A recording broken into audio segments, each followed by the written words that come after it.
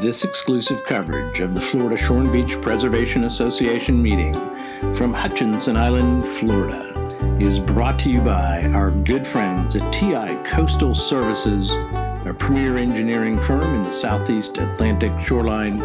Find them at ticoastal.com. Hello, everybody, and welcome back to the Florida Shore and Beach Preservation Association Conference in Hutchinson Island, Florida. This is the Voices of the Conference segment. We are talking to people attending the conference, professionals who are here to showcase their products, their programs, and their companies, and also to attend all of the great sessions and learn some things about what's going on in the Florida coastline. I am really happy to have two really great guests. Harvey Sasso is the president of Coastal Systems International, a coastal consulting firm, and with him, his colleague, Maria McBride, who's also with Coastal Systems International. Hey, you guys, welcome to the American Shoreline Podcast. Thank you. Thank you. So anyway, Harvey, as the president of the company, your time is obviously precious. What makes you take time out of your day to attend FSBPA? Well, I've been coming to FSBPA for, hate to say it, but a few decades now. And it's just one of those conferences that the coastal engineering community typically goes to. It's really where you get updated on, the latest technology, the latest projects, what's happening from a technological point of view in terms of design of projects. And then, of course, you typically get representation from the state and from the feds, right. Corps of Engineers, and talking about their projects and their funding of projects. So it gives you a pretty comprehensive overview of what's happening in the state and what's happening on the funding front. But and of course, now we've been coming for so long that you also have colleagues and friends that you've known for decades. So that's one of the good parts about this conference, is I've heard well known for its reception, which will be this evening, which we will get to shortly. Well, Harvey, introduce our audience around the country to Coastal Systems International. What is the special? What makes your firm special? Well, we've specialized in coastal engineering. That's been our forte. We've always enjoyed coastal engineering and issues relating to the beach and sand movement and water and hurricanes and then all the structures associated with it, the marinas and piers and different types of shore protection structures. You get passionate about it, and you'll find that most of the coastal engineers tend to be passionate about their profession. It tends to be, not quite black and white, but it's a little bit more gray. It's a little bit of science, or a lot of science, but a little bit of art, and it's really rewarding when you can actually design something and see it perform. So that perhaps is the basis of it. That's a great description. I've always thought of coastal engineering as the most artful of engineering disciplines. One of the aspects that comes out of that attribute of the profession is when you're in a public meeting with folks and you're trying to explain a design, which I've been in many public meetings with engineers explaining beach restoration designs and beach profiles, is someone will stand up and say, you know what you should really do. This is a common commentary. And I always thought, what was it like for the guys who were designing a bridge? Does anybody ever get up and say, let me tell you how to design a bridge? The answer to that is no. That never happens. Right. But in coastal engineering, because people are so intimately familiar with what you're working on, which is a sand system that they love to put their towel on and their kids play on, they have a sense that they understand it, and it can be frustrating as a professional, I think, from time to time to. There is an art, but there is also a science to coastal engineering. Absolutely, but you're absolutely right. We've been in front of many a client and many a municipality, and there's always somebody that's got an opinion. And I've always said, in fact, that part of a lot of coastal engineering is also managing the personalities and managing all the different entities involved, whether it be your clients, the funding agencies, the regulatory agencies. It's a real challenge to bring consensus amongst that group to actually get something done. It's probably the hardest part of coastal engineering, is to build that consensus. It's absolutely 100% the case. It is. There has to be a sufficient shared understanding of the problem and what the solution is, and it takes a lot of work to engage the public and the decision makers often to come to an understanding that they can support. And it's just, as you know, the most dynamic engineering environment I think there is coastal engineering. Yeah, I wouldn't say the most, but it's certainly, that's what makes it fun. It's just fun to bring people together. And as you said earlier, I mean, if you hired an engineer to design a bridge, he'd say, okay, generally what sort of type of bridge, and okay, here's your design, and that's it. You design it, it gets built, and everybody's happy. Well, let's talk about, so how long have you been, Harvey, a coastal engineer? If you don't mind me saying, we can go 1 decade, 2 or 3. More than 3. More than 3. So what I'm interested in is how has this profession evolved and changed over your 30-plus years of being a practitioner? Wow, that's a tough question. It's changed, but it hasn't changed. The issues are the same. There's beach erosion, there's storms, there's sediment loss, there's inlet management, and there are funding issues. And frankly, for 3 decades, it's been pretty much the same problem. Right. Same problem, yeah. I think that's fair to say. Yeah. The challenges are pretty consistent. Technology may have changed. The numerical modeling is a little bit better. The data collection, a lot of really understanding the coastal processes and sand movement and what's really happening on the coastline comes back to some empirical data in terms of, what were the profiles, how much did the shoreline change from one year to the next, how did it change after a particular storm. Right. And perhaps that's a bit of the art. You can certainly run the science and look at the volumetric changes, but at the end of the day, they don't give you, it's not 1 + 1 = 2. Right. My talk today was certainly all about developing a regional sediment budget for Palm Beach County and really trying to understand, put the puzzle together. And maybe that's what makes it fun. It's not a precise science. There's always, you've got to sort of come up with a thesis of what you think is happening, and then you're constantly testing your thesis. So you're looking at the volumetric changes, you're looking at the characteristics of sand bypassing at the inlets, you're validating that, you're looking at segments from one segment to the other where perhaps the boundary conditions, which are the inlets, and then you look at how much sand renourishment has happened in between, and then you try to get a balance. Sand, it's mass balance. It's conservation of mass. Right. You can't lose sand. You can't gain sand. One of the great rules of physics. Exactly. The conservation of mass. Right.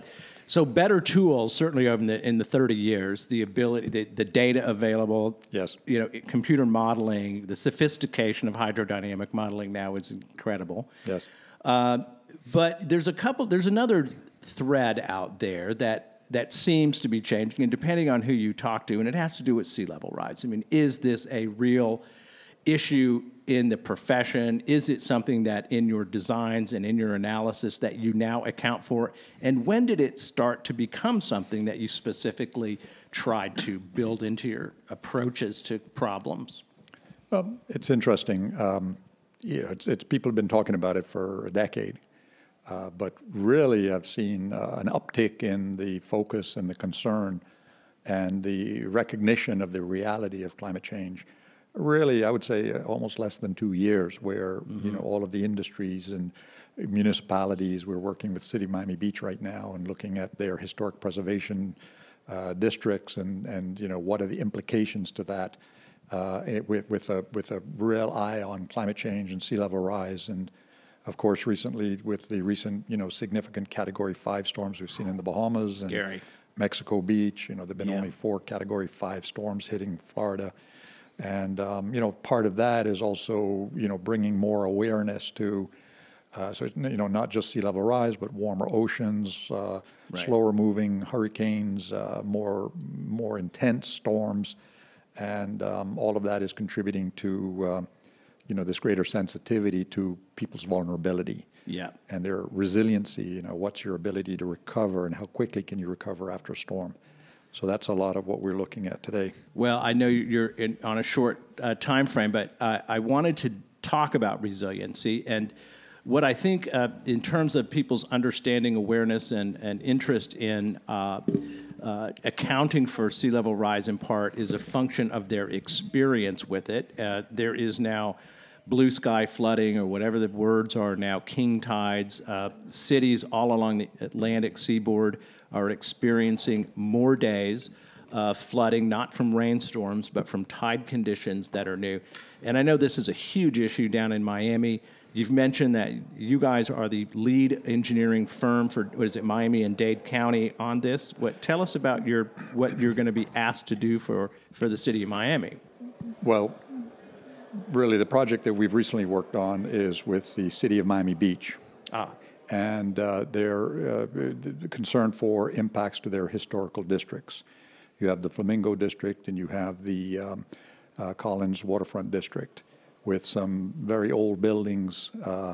And of course, the elevation, let's say in South Beach, goes from 3 feet above sea level to 6 feet above sea level at Ocean Drive. Wow. But we've got predicted storm surge with the 100-year storm close to the 13.5 feet. Ugh. And then when you superimpose your wave climate on top of that, you're looking at some fairly substantial elevations of water.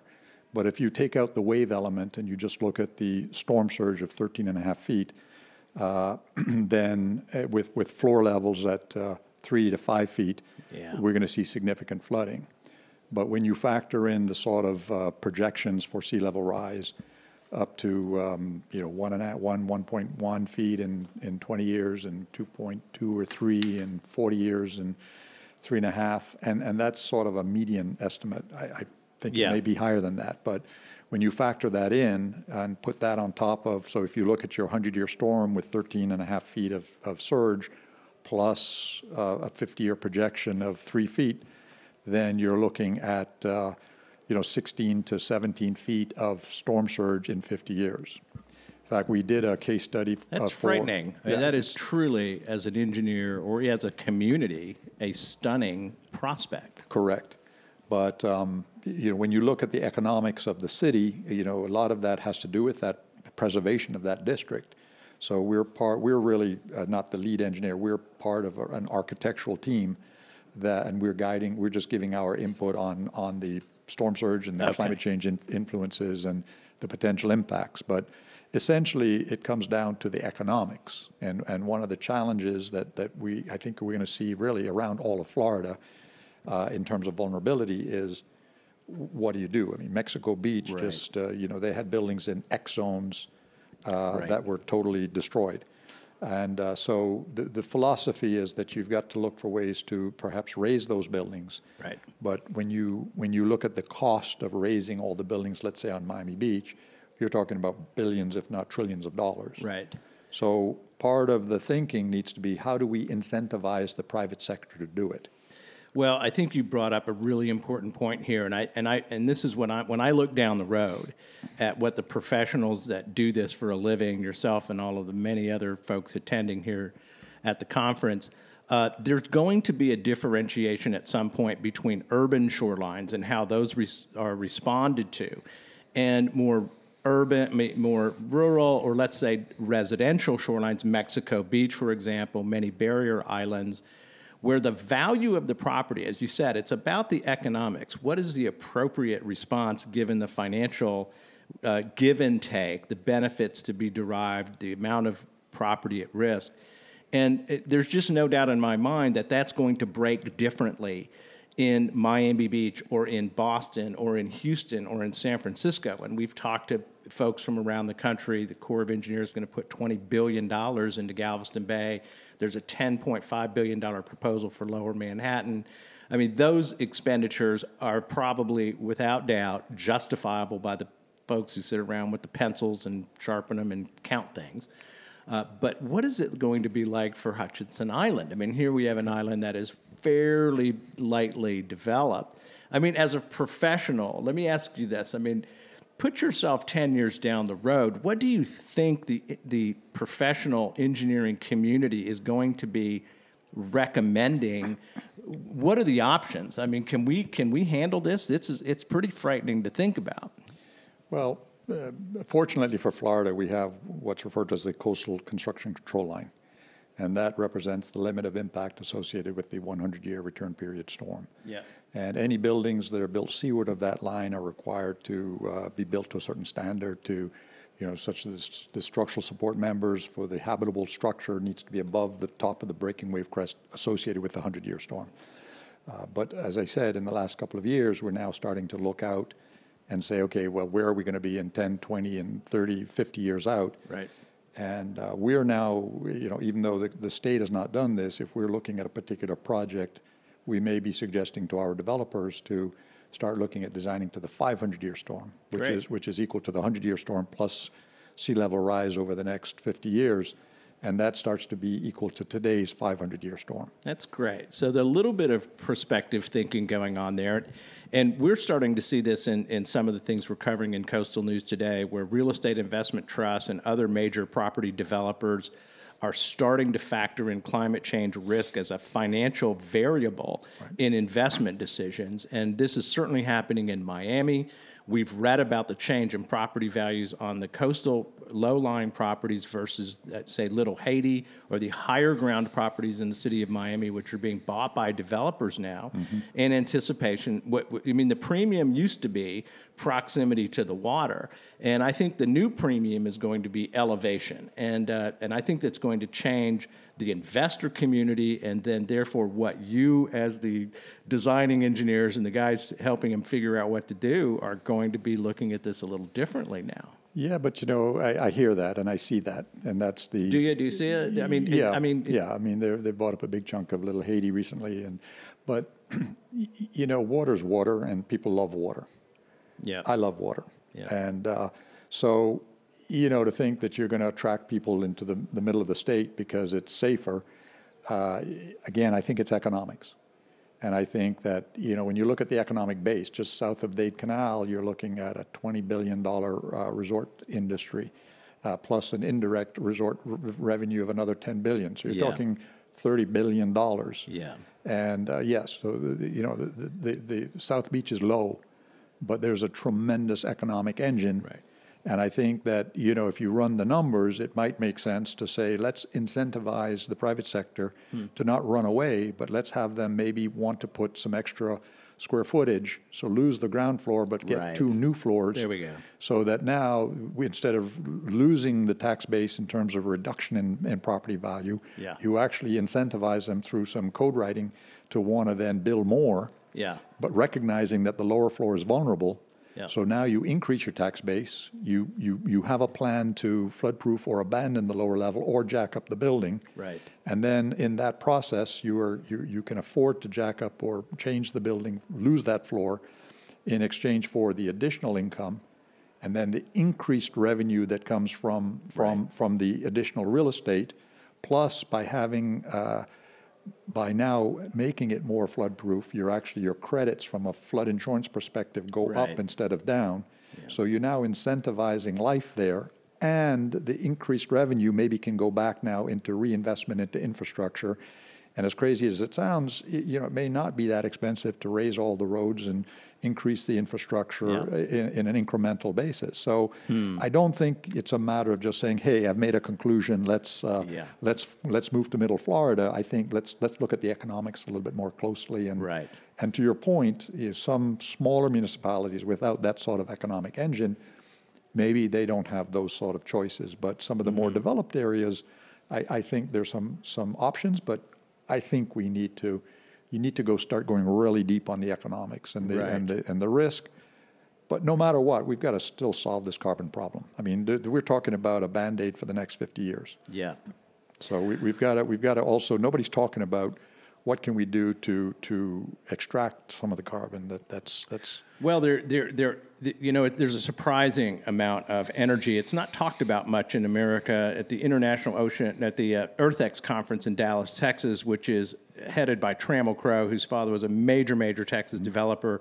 His son is a big environmentalist, is trying to get Republicans around the country to take seriously climate change, and he puts on this major conference called EarthX. 100,000 people come to this. Sure. It lasts about a month. It's amazing. But he brings in some of the real cutting-edge scientists who are working on carbon sequestration and the investments that are being made quietly, including Trump's tax cut and in that bill the IRS code, it's called 45Q, and I always tell people, Google this up and read what IRS code provision 45Q is all about, because we're about to pay the oil and gas industry to get into the CO2 extraction and deep carbon and deep geologic sediment isolation of carbon along the coast of America, because that's where the right sediments are. It's very interesting, but I'm getting far afield. Lois Edwards, I asked Lois, my friend here at the conference, I said, who do I need to talk to while I'm here? And she said, you got to talk to this guy, Harvey Sasso. And I just found out why. I think the perspective that you just offered is one of the more forward-thinking ones I've heard in talking to people about the issue. And I think you're quite right. Retrofitting buildings, vertical retreat in those situations, I mean, that's what's really going to happen. We're not going to abandon the city, Miami. We are not going to abandon New York City. We're not abandoning Boston or San Francisco. And the amount of money required to tackle this from an engineering standpoint is justified given the economics. They really are. So this is the next big horizon. So the question I want to ask you, do you feel like the profession that you are in, and then in the professional community, are you guys ready to tackle this problem? What do you think about the state of the art as the thinking really started to emerge to take on this new problem in this new way? Well, state of the art, there's the technology's there. There's no new state of the art. It's really just coming to grips with the reality of what we're facing. I think it's human nature to, we just see it as such a big problem, we don't want to think about it. So what we have to do is, as in terms of coming to grips, is to say, okay, we've got a problem and let's figure out how to solve it. And a lot of smart people understand the economics. I don't think it's a difficult problem to understand. Right. It's all about economics and making the economics work. But I do want to make a point, though, that again, we're looking at as time goes on, the problem gets bigger and bigger. Yeah. And therefore, the cost to resist gets bigger and bigger. Yeah. So we really need to recognize that we're looking at a 40 or 50-year horizon where I think, the palette's set. I mean, what's going to happen is going to happen. I believe that's correct as well. But so in sort of dealing with responding and making the communities more resilient, at the same time, I think we need to give equal voice to carbon removal. I mean, right now, and I think in the last couple of years, the globe on an annual basis put out 35 billion tons of carbon globally. Right. America put out 5.4 billion. Yeah. China put out 9 billion on a per capita basis. Obviously, America's putting out more. Yeah. But when you look at that, you have to deal with, how do we deal with 5.4 billion tons of carbon? Yeah. Some of the technology to remove carbon is running at about, they're anywhere from 100 to 200, sometimes higher, but I think we can get that down to $100 a ton. Reforestation is maybe $30 a ton. Right. Translating that to a gallon on what does it cost for a gallon, if you run the numbers, it's about $100 a ton is about $1 a gallon. Yeah. So if you were to say to people, look, we need to do something. If we raise the price of gas by $1, there's some percentage of your of your revenue that's coming out of your pocket. Yeah. But we've got to put money back into removing carbon. Otherwise, the 50 to 100-year horizon is going to be a lot more difficult to deal with. I think that's quite right. And there's a lot of folks around the country. I think the public hasn't been quite brought up to speed to that understanding. And I think in the political system, there's still a level of denial and wishful thinking. And it is complicated, so I don't want to say it's so plainly obvious, because it is a sophisticated understanding that you have to come to. But when you talked about effective and successful coastal engineering, you mentioned the engineering technique is not the hardest part of it. It is really this, as you said, getting all of the players, the funders, the permitters, the community, the political class, the investors, everybody to sort of get on the same page. And I'm wondering, as you go into this, let's talk about resiliency and about the implementation of new strategies that are more forward thinking. How close are we to having communities that are prepared for that discussion? Well, it's already started, and certainly Miami Beach recognizes their risk, and I would say they're very forward-thinking, and they've been focused tremendously on responding and understanding. My experience is that in just dealing with various clients, that people are understanding it. People want to deal with it. They want to invest in it to start doing something. Great. But some of the smaller communities, where it does take some investment to understand it, they're a little bit slower. It started. I can't tell you right now that I think that we have a clear direction. We're just trying to. I think it starts to come back to how do you pay for it. Really, it's economics. How do you pay for it? Yeah. And so it's and that's a challenge for some of the smaller municipalities. Mexico Beach had their total income was like $3 million a year. I mean, what can you do with $3 million a year? Not much. When you've got $400 or $500 million of real estate product and value. So so those smaller communities are going to be more challenged. I think we're just going to have to we're going to have to start setting aside funds. We're going to have to set aside funds, and if you take the $100 a ton to remove, times the 5.4 billion tons, you're looking at about $500 billion. And let's say it goes to $200 a ton for removal, that's $1 trillion. So we're talking about 2.5% to 5% of America's GDP of 19-20 trillion to go towards starting to look at extraction and removal of carbon. Right. I think that this whole issue is going to have to become more economic in terms of what are the municipalities worth to Florida as a whole, and to the federal government as a whole. And by the way, right now FEMA, if you're covered under their federal insurance program, FEMA's picking up the tab, which really means Congress is picking up the tab. Which is a whole other discussion because it's not a risk-based policy basis. It's a big problem, I think, and there has been tremendous investment on the American shoreline around the Gulf Coast, particularly with Hurricane Harvey. When we have these disasters, billions of dollars flow out of the federal government, but they're coming out in crisis situations without the forethought of what the engineers do best, which is let's identify the problem, figure out what the three best options are, pick the best one, and incrementally put some steps in place.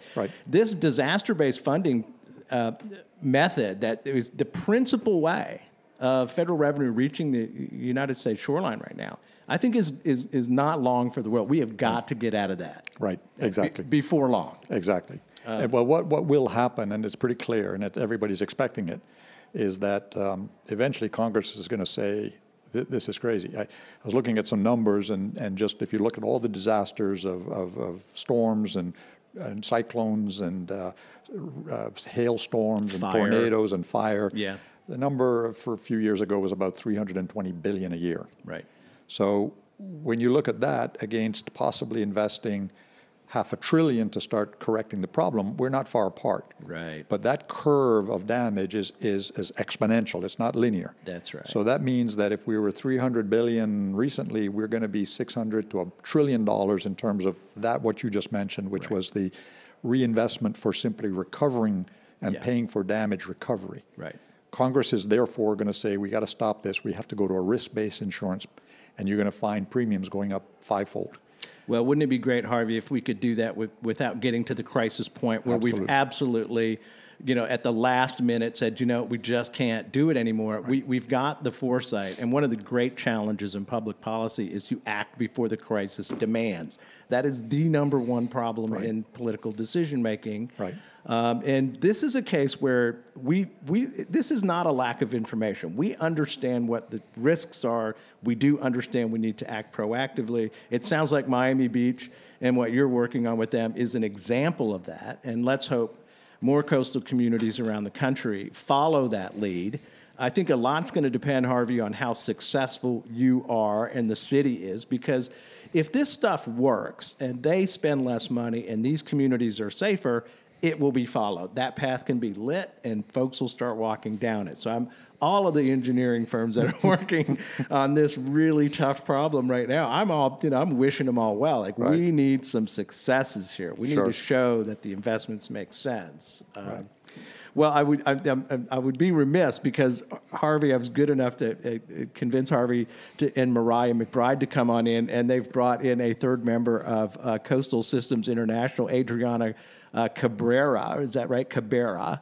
And who's the environmental permitting department head for the firm. Welcome to the American Shoreline Podcast. Thank you so much.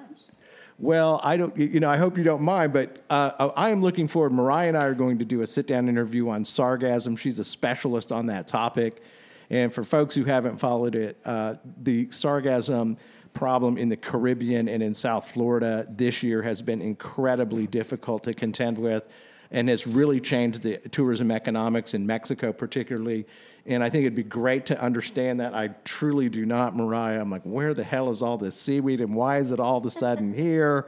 I keep hearing it's from river sediments and nutrients from either Africa or South America. That doesn't seem to make sense to me. So I'm looking forward to talking to Mariah. And Adriana, tell us what you do at the firm. What are you up to? Well, I'm the environmental specialist. I do all the permit processing for the company with regards to development of marinas, buildings. Actually, this wonderful hotel we're in right now was permitted by our office. We pulled all the environmental permits on it. It took us a couple of years. We had to go through some back and forth with the state on what they would allow us to develop on this beachfront property, but it's one of the specialties we do in-house, and we're very happy to do it. Well, Adriana, when I worked for Coastal Tech and a bunch of engineers, my job was to get the permits too, and do the EISs and all of that. And this is the hard part, Harvey. I got to tell you, you need to pay her more because I can tell you the permitting process is a nightmare. And doesn't matter. And look, DEP, as good as they are, and the Corps, as you know, this is where the rubber meets the road in terms of the perceptions of the public and coming to a consensus. So I have a great appreciation, Adriana, for the difficult work that you do for the firm. And the engineers don't like to talk to the public and regulators. They hire people like us to do that for them and keep them out of trouble. Exactly. Well, ladies and gentlemen, so pleased to have on the American Shoreline Podcast the Coastal Systems International team, President Harvey Sasso, Maria McBride, their specialist on sargassum, and Adriana Cabrera. We thank you very much for joining us and enjoy the conference. Pleasure. And we'll look forward to learning more about what you guys are up to in the future. Thank you. Great to contribute.